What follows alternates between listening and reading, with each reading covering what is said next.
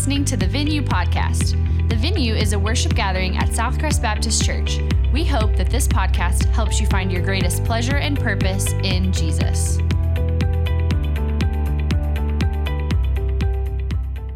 If you have your Bible, I hope you do, go ahead and turn to 2 Timothy. We're going to be in chapter 1, book of 2 Timothy. Looking forward to continuing this series with y'all this morning. Back in the fall, I had the opportunity with my wife and her work to go to Israel for a few days. And one of the things we got to do was tour, do the tour of the Ramparts Walk, which is the old wall in the old city of Jerusalem. And I've got some pictures from that I'd like to show you guys. So these are from, this picture, we're kind of looking up above the actual ramparts. You can see, I don't know, he's kind of got his guitar, he's playing here, but Jonathan my buddy Jonathan's there in the ramparts where the soldiers would have been looking out at oncoming enemies. You can see there's another picture there of us kind of walking through there. This wall was built back in the 1500s. But then one more picture you can see where they would have looked through and they could shoot arrows out of those little holes and hopefully not be shot back.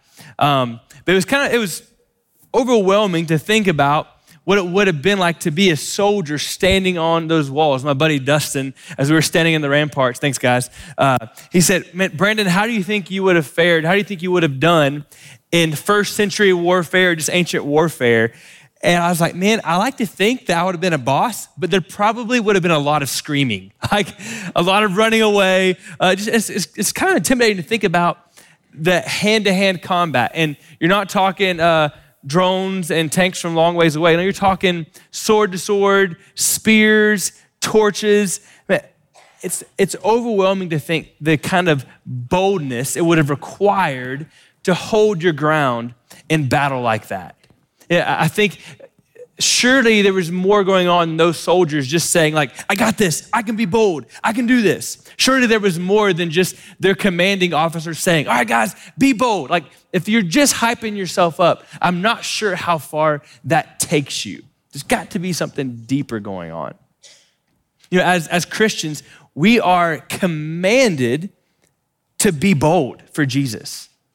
But we are commanded to be unashamed for the gospel of Jesus Christ, to share the gospel even when it may get awkward, to live out the ethic of Jesus even if there's some pain involved, to be associated with the people of God even if it comes at a cost. We are commanded to be bold, to be unashamed.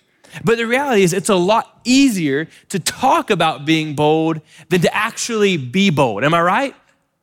It's a lot easier to kind of hype ourselves up, but then when the moment comes to actually live in shame and to not be bold for Jesus. I think so often we're actually a little bit more like Peter was in particular moments than we are like Paul when he wrote this letter. I think about Peter telling Jesus, I'll never deny you. I will never deny you. And just moments later, he's denied Jesus how many times? And not just once, but 3 times. And he's cussing at this little girl, trying to disassociate himself from Jesus. All too often, that is a better portrayal of who we are than of Paul when he wrote this letter to Timothy. Paul, he's in prison. He's faced hardship after hardship, all these difficulties for the cause of Christ. He's been beaten with a rod. He's had rocks thrown at him until he's a bloody pulp. He's been shipwrecked. He's lost sleep. And now he's in prison knowing he's going to die, and yet he's still being bold. You know, one of the overarching themes of this book is to be bold, to be unashamed for Jesus Christ. And that's what he's challenging Timothy to do. And really, it's our challenge as well. Thank God he doesn't just say, hey, hype yourself up, go be bold, go be unashamed. No, he tells us how to do it. How do you live an unashamed life? How do you live a bold life for Jesus? It's not just hyping yourself up. No, there's something deeper going on when you live an unashamed life. How do you do it? What's the text say? Verse 8 of chapter 1. So don't be ashamed of the testimony about our Lord or of me, his prisoner, Instead, share in suffering for the gospel. How do you share in that suffering? What do you do as you share in that suffering? Relying on the power of God. Here's the first point I want you to see this morning. The unashamed life is an unnatural life. The unashamed life, being bold for Jesus, is an unnatural life. Living boldly for Jesus is a direct work of the Holy Spirit in your life. Here's the reality. No one on their own, in their own flesh, is naturally bold and unashamed for Jesus. Like otherwise, Paul would not have to tell us, the Holy Spirit would not have to tell us to be bold if we just naturally, easily were bold for Christ. No, we drift towards being ashamed. We drift toward being embarrassed of what people might think of our faith. We drift toward worrying about losing status or losing comfort. It's not natural to live a bold, unashamed life. So he says, rely on the power of God. And think about Timothy, even the first century believers who were reading this letter. They had so many things pulling on them to pull them away from living a bold life, right? Like just to be associated with Paul was to invite hardship and maybe imprisonment as well. Think about, even in America right now, we know that it's becoming less and less popular, if you will, to be a Christian, but this is still nothing compared to what these believers were facing when Paul wrote this letter. Talk about the minority. Talk about being seen as outcast and extremist. Think about the comfort that they had given up to follow Jesus, and yet Paul's saying, be bold, be unashamed. And what are we unashamed of? He says, of the testimony about our Lord. What is that? It's the gospel. Don't be ashamed of the good news of Jesus, of the story of Jesus. It's the one story that matters most in your life. Don't be unashamed. Be bold about this message. And he says, don't be ashamed of me, his prisoner. So again, Paul's recognizing he's in prison for sharing the gospel. That's why he's in prison. And yet he's still gonna be bold. Instead, share in suffering for the gospel, relying on the power of God. Almost like Paul is inviting Timothy. He's like, hey, the water's fine, come on in. Like, I'm suffering, this is difficult, but this is what we expected when we followed Jesus. He didn't say it'd be easy, but I'm okay because I'm relying on the power of God. He's pointing back to verse 7 where he says, for God has not given us a spirit of fear, but one of power, love, and sound judgment. Or some translations say self-control. So how can I be bold? How can I live an unashamed life? It's as I rely on the power of God. And his spirit is a spirit of power and love and sound judgment. So if I've been saved by grace through faith, now the Holy Spirit lives in me. And yes, in my flesh, it's unnatural to be bold. I don't drift that way. But by golly, the Holy Spirit in me is a spirit of power and love and sound judgment. So there is supernatural power to live a bold life. I'm not dependent on me, I'm dependent on him. I ride his strength, his boldness, his power, his might. It makes me think a little bit about surfing. There's a lot of surfers out here in Lubbock, and so thought I'd try to connect with you guys this morning. You know, there's nothing natural about standing on a board, flat-footed, and traveling at 20 to 50 miles an hour if there's no wheels involved. It's not natural. How does it happen? You ride the power of the wave. Yes, it takes effort to get up and to stand there, but ultimately you're dependent on your movement, your progress coming from what you're standing on. When you seek to live a bold life, it's not about how awesome you are. No, it's you're standing on the power of God, and he moves you into boldness and strength and being unashamed.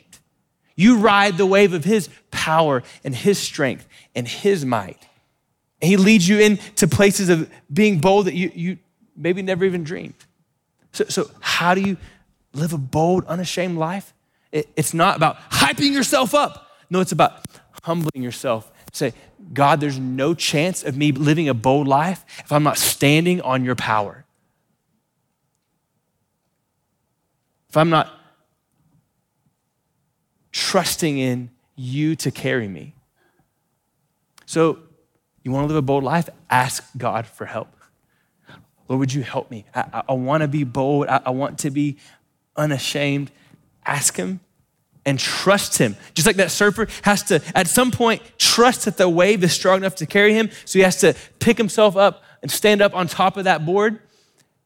In the same way, we have to, when we know the Lord is calling us to be bold, get up, lean into it, and trust that he's gonna be there to carry us. And you know what? When you fall, so to speak, and make a mess of yourself and embarrass yourself, when you try to be bold, you try to be unashamed, and you look like a fool and you feel like a fool, or maybe you knew you should lean into that bold moment and you actually just totally flopped and didn't lean in at all, swim back out and know that his power, his might, his strength is like the ocean's tides. It's faithful. He's always there. There's always another shot to be bold. The unashamed life is an unnatural life. You ever had a conversation with somebody and you think you're talking about one thing, but then as they're talking and they're speaking, you have no idea what they're talking about? And you're thinking, did I fall asleep when they were talking? Like when did we change the subject? Or did this person just have no idea how to string together a thought in a conversation? If you just jump into verse 9, and rightfully so, you're thinking about being unashamed, being bold, because Paul's just talked about that. At first glance, if you read it too quickly, it can seem like maybe Paul just doesn't know how to organize the thought, or why is he chasing this random rabbit? But that's not what's going on. Let's read it and see what's actually happening. He says, verse 9, he has saved us and called us with a holy calling, not according to our works, but according to his own purpose and grace, which was given to us in Christ Jesus before time began. He saved us. What's going on here? He's unpacking the gospel. So earlier in verse 8, he says, we're to be unashamed for the gospel. And in verse 9, and we'll continue in verse 10 in just a moment, but he's unpacking what this gospel is. That he's saved us and called us with a holy calling, not according to our works, but according to his own purpose and grace. We are not saved by what we do, but by what Christ has done for us. We know this. It's according to his own purpose and grace, which was given to us in Christ Jesus before time began. So the salvation of God was made available to you before time even began. If it's dependent on what Christ has done before time began, that absolutely cancels out any possibility of you being able to save yourself. Before you were even born, God had made up his mind to make this gift of salvation available in Jesus Christ. So if you were like, man, maybe it's like Jesus, but I also need to be a good person. That's how I get saved. It's all Jesus. It's not according to your works. Praise God, right? Like if it was according to us, we're all in a heap of trouble. It's according to his purpose and grace, his purpose of making you into his own image, the image of Jesus Christ. So there, we see in this passage, there's justification, that God declares us righteous in his eyes because of the sacrifice of Jesus, his grace. But there's also sanctification, that his purpose is to make us into the image of Jesus, and the fact that he's called us with a holy calling. So he doesn't just save us to do whatever we want. No, he saves us, he justifies us, and then he begins the process of sanctifying us, making us into his image, leading us to live out this holy calling, this holy life. It's justification, it's sanctification, but there's also, to use another theological word, there's glorification. Verse 10 says, this has now been made evident, this salvation by grace, not by what we've done, but what he's done. This has now been made evident through the appearing of our Savior Christ Jesus, who has abolished death and has brought life and immortality to light through the gospel. Whew, that's good. He's abolished death. What does that mean? People still die. We just mentioned some loved ones in the church that passed away. The idea there in the Greek is the word is to render ineffective or powerless, to nullify. Here's the reality. Neither the devil nor our fallen nature nor death have been totally annihilated yet. But by the power of Christ, the tyranny of each of those has been broken, so that if we are in Christ, we are set free. That's why Paul can say, death, where is your sting? I'm not afraid of death anymore because it doesn't control me. No, I'm controlled by Jesus Christ and I'm in him. Yes, I still struggle with sin. You still struggle with sin, but sin no longer has power over us because Jesus has broken the power of sin when he died on the cross. He's abolished death. And it says it's not just that he abolished death, it's that he has brought life and immortality to light through the gospel. This picture is to flood with light. So it's like we had no concept of where to find life, where to find the light of God. And then through the gospel, through the life, death, and resurrection of Jesus, he just shines a big old flashlight, says, here's life. It's in Jesus. By grace through faith, you are saved. And there's life, there's hope in Jesus. So glorification, one day we'll be with God forever and be perfected. No longer struggle with sin, no longer struggle with shame, no more tears, no more sorrow. We'll be glorified with Christ as he is ultimately glorified forever. God has saved us.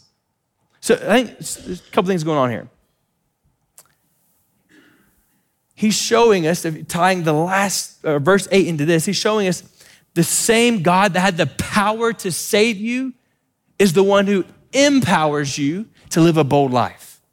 If he saved you, which was a death to life miracle, he can also do the miracle of turning a timid, shy person into a bold believer.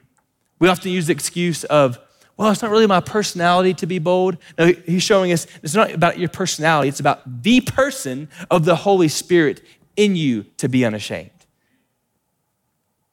But I think there's more going on with verses 9 and 10. Like, why would he go on this massive unpacking of the gospel right here in the middle of talking about being unashamed and calling Timothy to be bold? It's because of this. You'll live boldly for what you believe to be beautiful. That's our second point. You'll live boldly for what you believe to be beautiful. I think that's why that Paul is taking the time to talk about the majesty, the awe, the wonder, the beauty of the gospel is because you'll live with passion for what you know to be precious. So he's saying, look at the gospel. I love what David Platt says. He says, religious people find God useful, but cross-bearing disciples find him beautiful. You can endure suffering when you see what Paul saw. Do you see the gospel as beautiful? You'll live boldly for what you believe to be beautiful. I remember the first time I met my wife, Lauren. Our friends have been trying to connect us, get us hooked up for a while, and finally went on a double date. And we quickly hit it off. And so in a matter of like 5 days, I think went on 3 dates before I was going to camp and to work in South Carolina. But at that third and final date before I left for camp, we're at this restaurant. I still remember it very clearly in Jacksonville, Florida, downtown by the river. Duval. Anyways, and Jaguars fans in here? Didn't think so. We're sitting by the river and having dinner, and Lauren says, she kind of pauses. I can tell what she's going to say is not like going to be something I love necessarily, but she says, hey, I feel like I need to tell you, I have been, like, again, we just met, gone on a couple days, but she said, I have been talking to this other guy for a couple of months now. We've gone on a few dates. I just want you to know that. Which I just responded, this would not be my response. Like, I don't know that at that time in my life, how bold of a guy I was, but I just said, okay. All right. I was so enthralled by who she was inside and out that I was like, I don't care who this chump is. I'm going to pursue this girl. Now, there's a couple of things. By the way, Lauren, I think, found herself in that predicament because she had a philosophy in college that if a guy wants to take her on a date, why not get a free meal? And so she's laughing. Don't worry, I'm not in trouble. So two takeaways there. One, Lauren probably won't be in charge of dating etiquette for the Hayes children. If you're worried, don't worry. If you know my wife, she's laughing. She's not mad. I love it when I tell a story on Lauren after the service. People are like, bro, you're going to be in so much trouble. But the main takeaway I want you to know is this. When she told me about this guy she had kind of been talking to and I was going to have some competition, I didn't respond boldly. I didn't in my mind respond boldly like, hey, I don't care. Not because of like, well, Lauren hadn't seen my calves yet, but once she sees my calves, or like, she doesn't know I got game. Like, no, I was in no way thinking of me. I was just like, man, Lauren's beautiful inside out. She's a godly woman who, man, we are connected so well. She loves Jesus. She has a passion for Jesus. She was so beautiful. I didn't really care what was in my way. You'll live boldly for what you believe to be beautiful. We do have to sometimes kind of push ourselves to be unashamed, to be bold for Jesus. But the reality is when you see Jesus as more precious than anything, you will talk about him and no one will have to force you to. Because you'll see him as beautiful. So if you want to be bold, you want to live an unashamed life, immerse yourself in the beauty of the gospel. What does that mean? Read the Bible. Reflect on what God is teaching you. Get with other believers and talk with them about how amazing Jesus is. Here's the fact. You're not going to talk to unbelievers about Jesus if you can't talk to believers about Jesus. Man, talk to them about what he's doing in your life and how beautiful and powerful and majestic he is. You're not going to live boldly for something you've not experienced deeply yourself. I would say shaming yourself for being unashamed, shaming yourself for not being unashamed won't lead you to be bold either. No, instead, fix your eyes on the one who bore your shame on the cross, and that will lead you to be bold. The unashamed life is an unnatural life. You live boldly for what you believe to be beautiful. Third point we're going to see from the text, and we'll finish here, is this. It's hard for fear to control you if you know who holds you. It's hard for fear to control you if you know who holds you. It says in verse 11, for this gospel I was appointed a herald, apostle, and teacher, and that is why I suffer these things. But I am not ashamed. Why? Because I know whom I have believed and am persuaded that he is able to guard what has been entrusted to me until that day. So just for some clarity here, there's two different ways you can translate the end of verse 12. And the Greek honestly is not real clear there. And some scholars even say maybe Paul was implying both ways.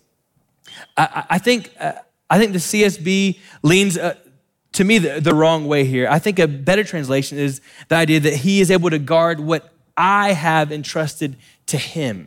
Now, either way you translate it, it's a biblical idea. It's not wrong, certainly.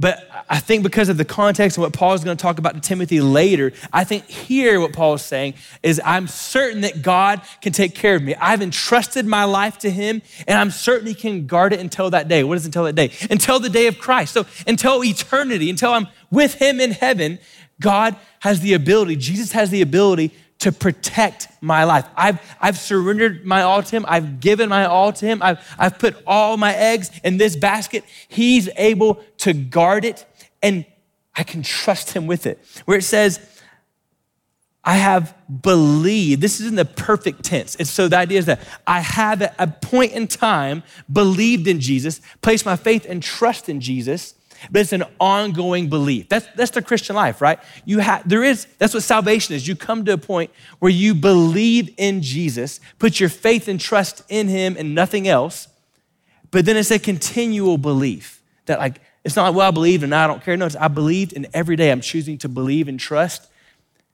that what I've given to him, which is my all, he's not gonna let down.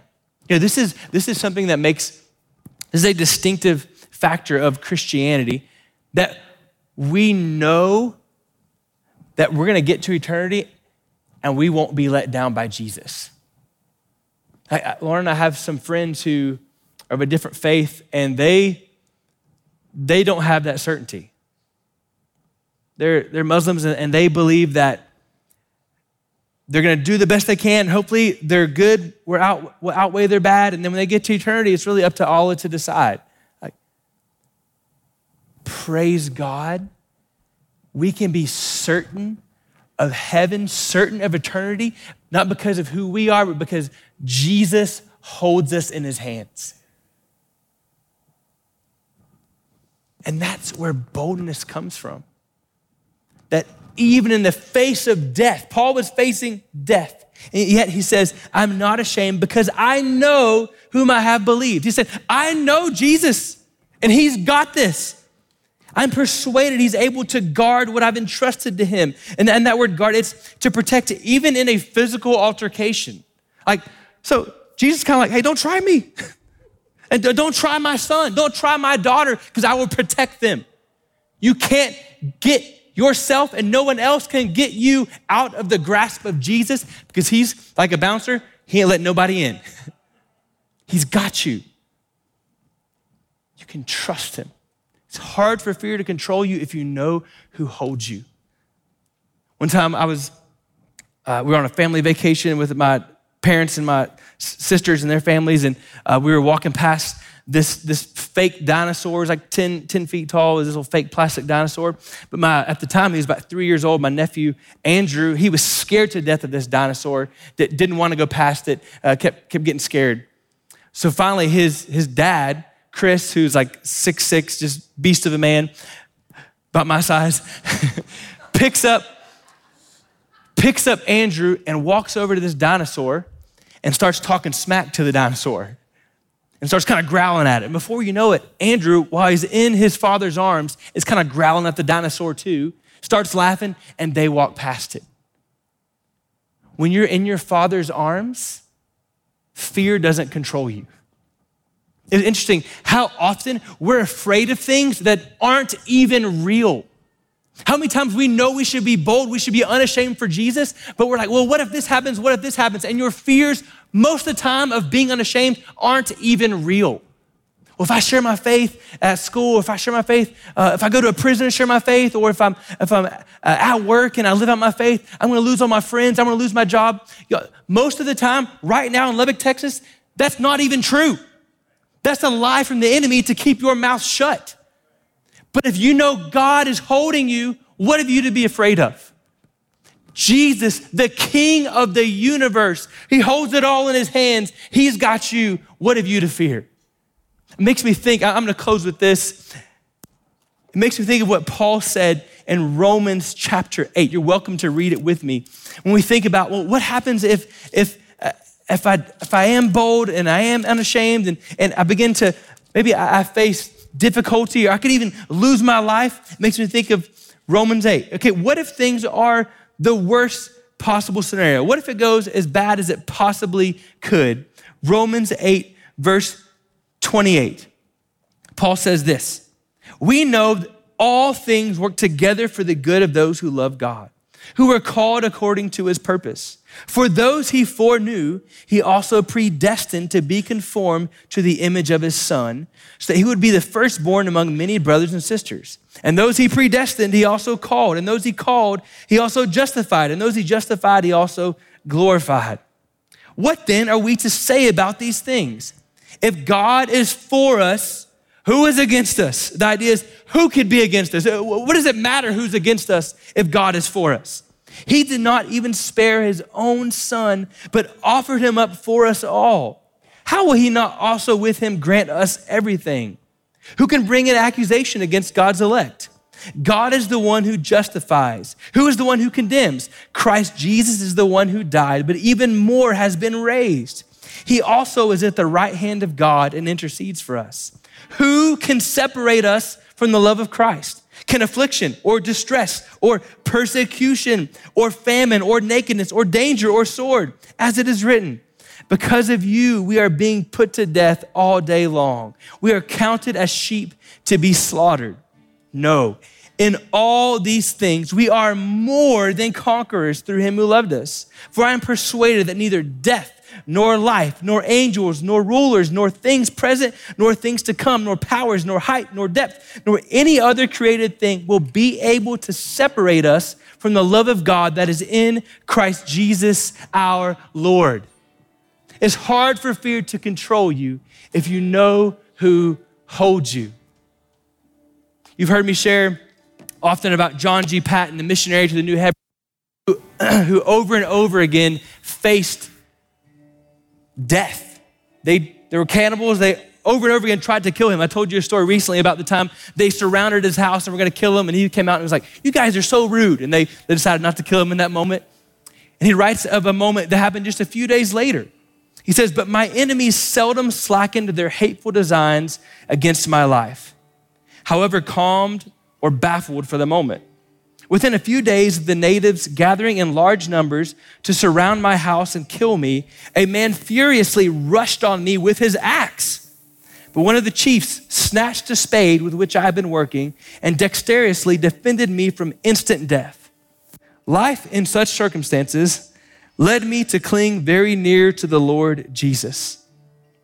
I knew not for one brief hour when or how attack might be made. And yet with my trembling hand clasped in the one that once was nailed on Calvary and now swaying the scepter of the universe, calmness and peace and resignation abode in my soul." When you walk into a situation where you know the Lord's calling you to be bold, to be unashamed, you clasp the hand that was once nailed to the cross and now holds the scepter of the universe.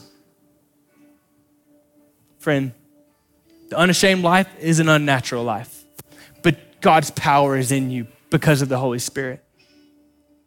You'll live boldly for what you believe to be beautiful, and these pages are filled with the beauty of the gospel. It's hard for fear to control you if you know who holds you. If you were encouraged by today's message, subscribe and rate us wherever you stream your podcasts. To learn more about the venue at Southcrest, visit us online at southcrest.org or on Facebook and Instagram by searching for Southcrest Baptist Church.